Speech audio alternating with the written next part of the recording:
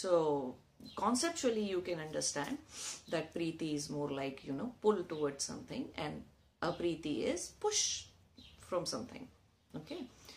So these but Preeti and Apriti are happening with the wisdom of the universe, the wisdom of the cosmos, the wisdom of life, Brahma Jnana.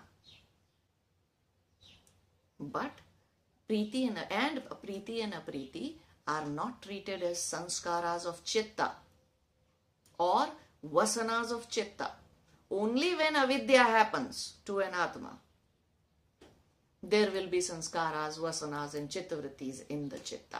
And Preeti will finally, with avidya, with ignorance, will become raga and dvesha. So I hope this helps.